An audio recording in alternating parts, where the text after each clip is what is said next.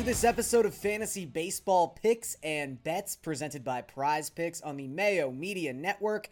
I am Gary Thorne, and we are breaking down everything you need to know for Tuesday, June 22nd, and the 14-game featured slate kicking off just past 7 p.m. Eastern Time on DraftKings. That's right, the first 14-game slate we've had on Tuesday in quite some time. I think we've had 3 straight full league 15-game slates, but there is one afternoon game on Tuesday. So, just a 14-gamer for us to break down. We will get to that in just a second. We will also break down some best bets on the DraftKings Sportsbook. However, before we do either of those two things, let us talk about Prize Picks. If you head on over to prizepicks.com and use the promo code MMNMLB, you can have your first deposit matched up to $100. You're going to want to do that. You're going to want to play Prize Picks anyway. It's really fun. You pick over-unders on fantasy point props, single stat props. They've got every sport imaginable. We're obviously going to focus on baseball. But these are the two picks that really stand out to me on Tuesday's slate. Let's start with a game we're probably going to talk a lot about. That is the White Sox in Pittsburgh to take on the Pirates and left-handed pitcher Tyler Anderson. I like Jose Abreu to go over 7 fantasy points in this particular matchup. Abreu's numbers against lefties this season, I should preface this by saying they're very good. He's got a 338 isolated power against southpaws. They're just not like the Herculean numbers we saw last season. So I can see why maybe this prop isn't 7.5 or 8 like I was kind of expecting it to be, but 7 just seems low for a right-handed batter of Abreu's caliber, who has a history of hitting left-handed pitching exceedingly well, especially considering the left-handed pitcher in question is Tyler Anderson, who I've kind of liked at times in 2021, but his last 5 starts have been rough. In fact, in that 5-start span, opponents have a .602 slugging percentage and a .401 WOBA in that span of time. He's also giving up 2.6 home runs per 9 in that 5-outing stretch. So the wheels are starting to come off for Tyler Anderson. Chicago is obviously a team that hits left-handed pitching very, very well. So there should be ducks in the pond. There should be opportunities for Abreu to score, or maybe he just hits a home run and renders everything else moot and just gets over the 7 fantasy point prop really easily. The other prop I wanted to talk about is a really interesting prop. Bryce Harper. Not often will I be talking about Bryce Harper in a negative context. However, I don't understand this line. It's almost like they made it not remembering that Max Scherzer is going to be pitching tomorrow for the Nationals. Bryce Harper under 9 fantasy points. 9. We so rarely see the number 9 in terms of the fantasy point props. I am shocked is attached to a guy going up against Max Scherzer. And again, it's not as if, you can pluck basically any stat out of the air as to why Max Scherzer is incredible, but specifically against left-handed batters so far this season, Scherzer has only given up a 197 WOBA to LHBs. The only pitcher in baseball, the only right-handed qualified pitcher in baseball who that is better than is Jacob deGrom. Or I guess worse than would be the one I want. Anyway, the only person doing better against lefties as a right-hander is Jacob deGrom, which of course he is. So among mortal humans, Max Scherzer has shut down lefties like few have so far this season. So I think Bryce Harper goes under this number, heavily. Maybe Max Scherzer doesn't throw 100 pitches in this game. I don't quite know how that's going to work out, but still, it just seems too high. So under 9 for Bryce Harper, over 7 for Jose Abreu. Now, let's talk about this 14-game featured slate, because I have to say this right off the top. There's usually like a sort of thesis statement I like to have about each particular slate. The thesis statement on Tuesday is this might be the best crop of pitchers we've had on a single slate since opening day. It's incredible, the top half of the pitching slate on Tuesday. We've got Garrett Cole, Max Scherzer, Zach Wheeler, Freddie Peralta, Marcus Stroman, Lucas Giolito, Clayton Kershaw, Zach Greinke, Zach Gallen, Sandy Alcantara, Blake Snell, and Charlie Morton. And you may say, okay, Charlie Morton doesn't deserve to be in that class of pitcher anymore. But, he almost threw a no-hitter the last time he took the mound. So I'm going to toss Charlie Morton a bone and put him into this category. That is stacked. Again, 14 games, so you're going to get some good pitchers. But maybe I've also had the sort of like juxtaposition of I've just covered some really bad pitching slates lately. But wow. There are some great names on that list. And obviously, because of the surplus of amazing pitching options, some guys seem like they're a little too cheap. There's also some guys who just seem like they're a little too expensive. Like Marcus Stroman's great. I don't know if I'd pay as much as he is. I don't know if I'm going over $9,000 for Marcus Stroman on a slate like this. I don't know why Kyle Hendricks is like $9,800. Doesn't make any sense to me. But there's still some value here. And I wanted to single out two of the, like, quote-unquote elite guys who are just in great matchups and great spots. And I think Freddie Peralta is probably the person who a lot of people are going to gravitate towards. And I would agree with that.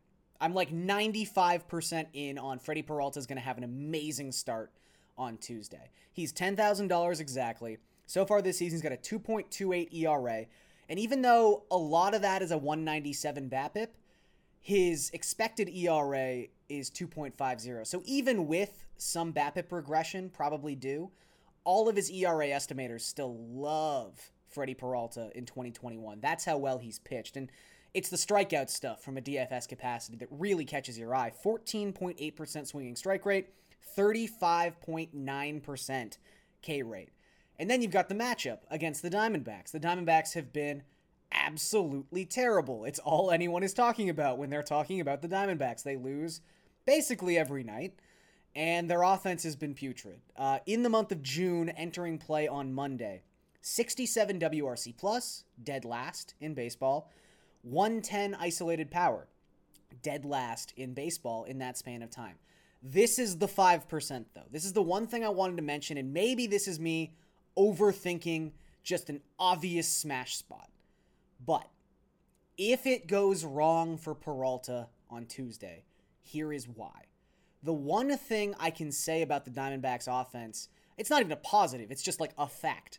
They have a lot of switch hitters, they have a lot of platoon hitters, and they have a lot of left-handed bats. There is a chance they have 6 or 7 left-handed bats in their lineup on Tuesday. Now, why is that important? Well, Peralta has dominated right-handed hitters. Whether you want to go by FIP or xERA, whatever metric you want to use, he has been deadly right on right. He has been getting hit a little bit by left-handed bats. Now, the Diamondbacks don't have the highest quality of left-handed bats, and I think at the end of the day, that's probably the most important aspect. That's the most important thing to take away from this conversation. But I did also want to point out, Peralta's strikeout rate right on right, 44%. His strikeout rate against lefties, just 28%. Again, that's a great number. 28% strikeout rate in a vacuum is fantastic, but 44% against right-handers. So if he's only going to get 1 or 2 right-on-right matchups on Tuesday, that could limit his ceiling. Still, I love Peralta, but that's just me playing devil's advocate for a second as to what could maybe limit his ceiling on Tuesday. Okay, let's go a little bit lower, down to $9,400, where we find Lucas Giolito, who is in another just good matchup. Pittsburgh Pirates. They don't strike out a lot, so that's not necessarily the best. However, Giolito is somebody who brings his own upside when it comes to strikeout rate. So far this season, it's been hovering around 30%, which is a slight drop-off from where it was in 2019 and 2020. However, his last 4 starts, there's some good and some bad. So his last 4 starts, the good is 36.3% strikeout rate. Hooray! That's really nice. The bad, 2.4 home runs per 9 in that span of time. But this is where the Pirates really factor in. Pittsburgh, coming into Monday, for the season as a whole, had just a 123 isolated power against right-handed pitching. That's the lowest mark in all of baseball. So if the red flag with Giolito lately has been, this is someone who gives up home runs, I don't think the Pirates are equipped to hit home runs off of Lucas Giolito. Again, the 2 best hitters in Pittsburgh's lineup by far, Ke'Bryan Hayes and Brian Reynolds. I mean, both are great, regardless of split, but specifically, they crush left-handed pitching. So I think this is a pretty good spot. If you want to call it a bounce back, you can call it a bounce back. But again, this is someone striking out 36% of opponents his last 4 starts. So I like Giolito a lot at 9,400. Okay, so there's obviously great pitching. We've talked about that a lot. What about some cheap pitching? So 2 guys caught my eye. I'm only going to really break down one, but I do want to give a quick shout out to someone who I have constantly just berated on this show. Tarik Skubal, still giving up a lot of home runs, but the strikeout numbers, his past 7 or 8 starts, have been phenomenal. And while St. Louis does hit lefties pretty well, they haven't been hitting much at all in the month of June. So if you want to take a flyer on the high strikeout upside that Skubal brings to the table, that's not the worst idea on Tuesday. However, I think Ross Stripling is a better value pitching option. And he's another guy who I have said various negative things about in the past 3 months. However, sometimes with, I often bring up, okay, this guy's been pitching well his last 5 or 6 starts. Here are the stats, blah, blah, blah, blah. Sometimes, though, when it comes to these cheaper guys who have, turned their season around, you want a tangible reason as to why the numbers have changed. And we have one of those with Stripling. The story goes that heading into what was going to be a bulk appearance for him against the Tampa Bay Rays about a month ago, Jays pitching coach Pete Walker had sort of said, you're clearly tipping your pitches. Something's going on. And Stripling completely overhauled his windup. And he's hiding the ball better. The results have been there. So we have an actual, pinpoint moment when we can say this is when things have turned around for Stripling, and here is likely why that happened. So since that game against the Rays, he would end up pitching 7 scoreless innings of relief in that contest against Tampa Bay. So going back to May 24th, the day that happened, Stripling has thrown 29 in the 3rd innings, 2.45 ERA, 25.4% strikeout rate, and holding opponents to a 248 WOBA. So not only is the contact suppression stuff very good, which is kind of what Stripling had built his career around in Los Angeles, the strikeout numbers are at least slightly above average, 25.4%. So at just $5,700, going up against a Marlins team that has been pretty pedestrian, actually pedestrian's too much of a compliment, that's been bad against right-handed pitching. They've got a 135 isolated power, 3rd worst in all of baseball. So this is a good matchup for anyone going up against the Marlins. But Stripling has been pitching really well.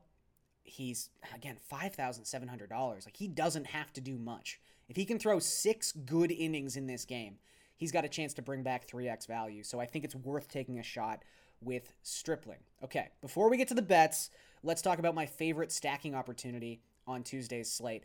And there's a couple pitchers who I love stacking against. I mean, I'm sure you guys have picked up on some of the patterns. A couple guys are special, and they come around, and you're like, I don't know how many more chances we're going to have to stack against this guy. And Eli Morgan, unfortunately, sort of falls into that category. Morgan, just an emergency call-up by Cleveland. They need starting pitching right now, and they don't have a lot of places to turn. This is someone who wasn't even a top 30 prospect in their system. He's got an 89 mile per hour fastball. He just doesn't look like a pitcher in 2021. And he's been hit hard in his 2 starts. 3 home runs allowed in 6 1/3 innings. 15.4% of his batted ball events have been barreled. That is a hefty rate. He's not long to pitch in the majors, and I think we're only going to get so many chances to stack against Eli Morgan. So for as bad as the Cubs have been in the month of June, although they still hit home runs, they still got power, so that's nice when we're talking about raw ceiling of a stack, run scoring potential. There's a lot to like with the Cubs. I just think that contact rate, it's a team that strikes out a ton, but Eli Morgan is not a strikeout pitcher. So you're going to have more contact from the Cubs in this game. It's going to be hard contact. I think this is going to be a nice bounce back performance for this Cubs offense. So you've got Chris Bryant at 5'2", Rizzo at 4'9", Jock at 4'7", Baez at 4'3", Contreras at 4'1". All your regular guys at the top of that lineup at kind of a discount. Baez has been in the mid 5s, so is Rizzo so far this season. So getting those guys under $4,000 or $5,000, is a really nice situation. And then you kind of see how the back half of the lineup shakes out. Does Patrick Wisdom hit 6th? If so, really nice spot to use him. Maybe Ian Happ is hitting 6th, and he's just $3,300. And I'll say this, Happ's having a terrible season, but all of the power he has shown in 2021 has come as a left-handed batter against right-handed pitching. So it's a good spot to use any Cub, especially if they find themselves in the top 6 spots in this lineup. So whoever ends up hitting 6th, I think could be a potential value play here, whether it's Wisdom or it's Happ. Okay, best bets on the DraftKings Sportsbook to wrap up this Tuesday preview video. Let's go back to Pittsburgh. I am going to take the White Sox on the run line at -107. So again, this is Giolito versus Tyler Anderson. Anderson has been putrid as of late. Just to go over those stats one more time, .602 slugging percentage, .401 WOBA to opponents his last 5 starts. Also, the White Sox, just historically dominant against left-handed pitching. So they are 44-15 their last 59 games against a left-handed starter. They are 24-8 their last 32 road games against a left-handed starter. They are also one of very few teams in baseball with a winning record on the run line. They are 39-33 coming into Monday on that run line. Around 54% of the time they get this done. So I like the White Sox a lot. I just think it's a lopsided pitching matchup, and I don't think they have any trouble scoring runs against Pittsburgh on Tuesday. The other bet I wanted to talk about, and this kind of another sort of full circle sort of bet here, Toronto and Miami under 7.5 runs at -103. We talked about Ross Stripling. This is also a National League game, so the Jays are going to lose the bat of probably Lourdes Gurriel. There's a chance that George Springer is back for this one, but maybe the Jays don't do that because they can't DH him in the National League. I don't know, but they're going to lose one of their key bats, so that's something to think about. The Jays' bullpen has also been super shaky lately, but at the very least, it's a rested bullpen. They had Monday off. Same with the Marlins, so they're also going to have a rested bullpen. But Sandy Alcantara should not be overlooked in this spot. His last 6 starts, 1.91 ERA. Granted, the one bad start in that 6-start span was against the Jays in Buffalo, but I just think that Alcantara is someone who I respect a great deal. I think Stripling / just Miami's offensive struggles lately leads me to believe this is going to be a low-scoring game. So I will take the under 7.5 at -103 to go along with Chicago on the run line at -107. And that's going to do it for this episode of Fantasy Baseball Picks and Bets presented by Prize Picks on the Mayo Media Network. I am Gary Thorne, and I will catch you guys next time.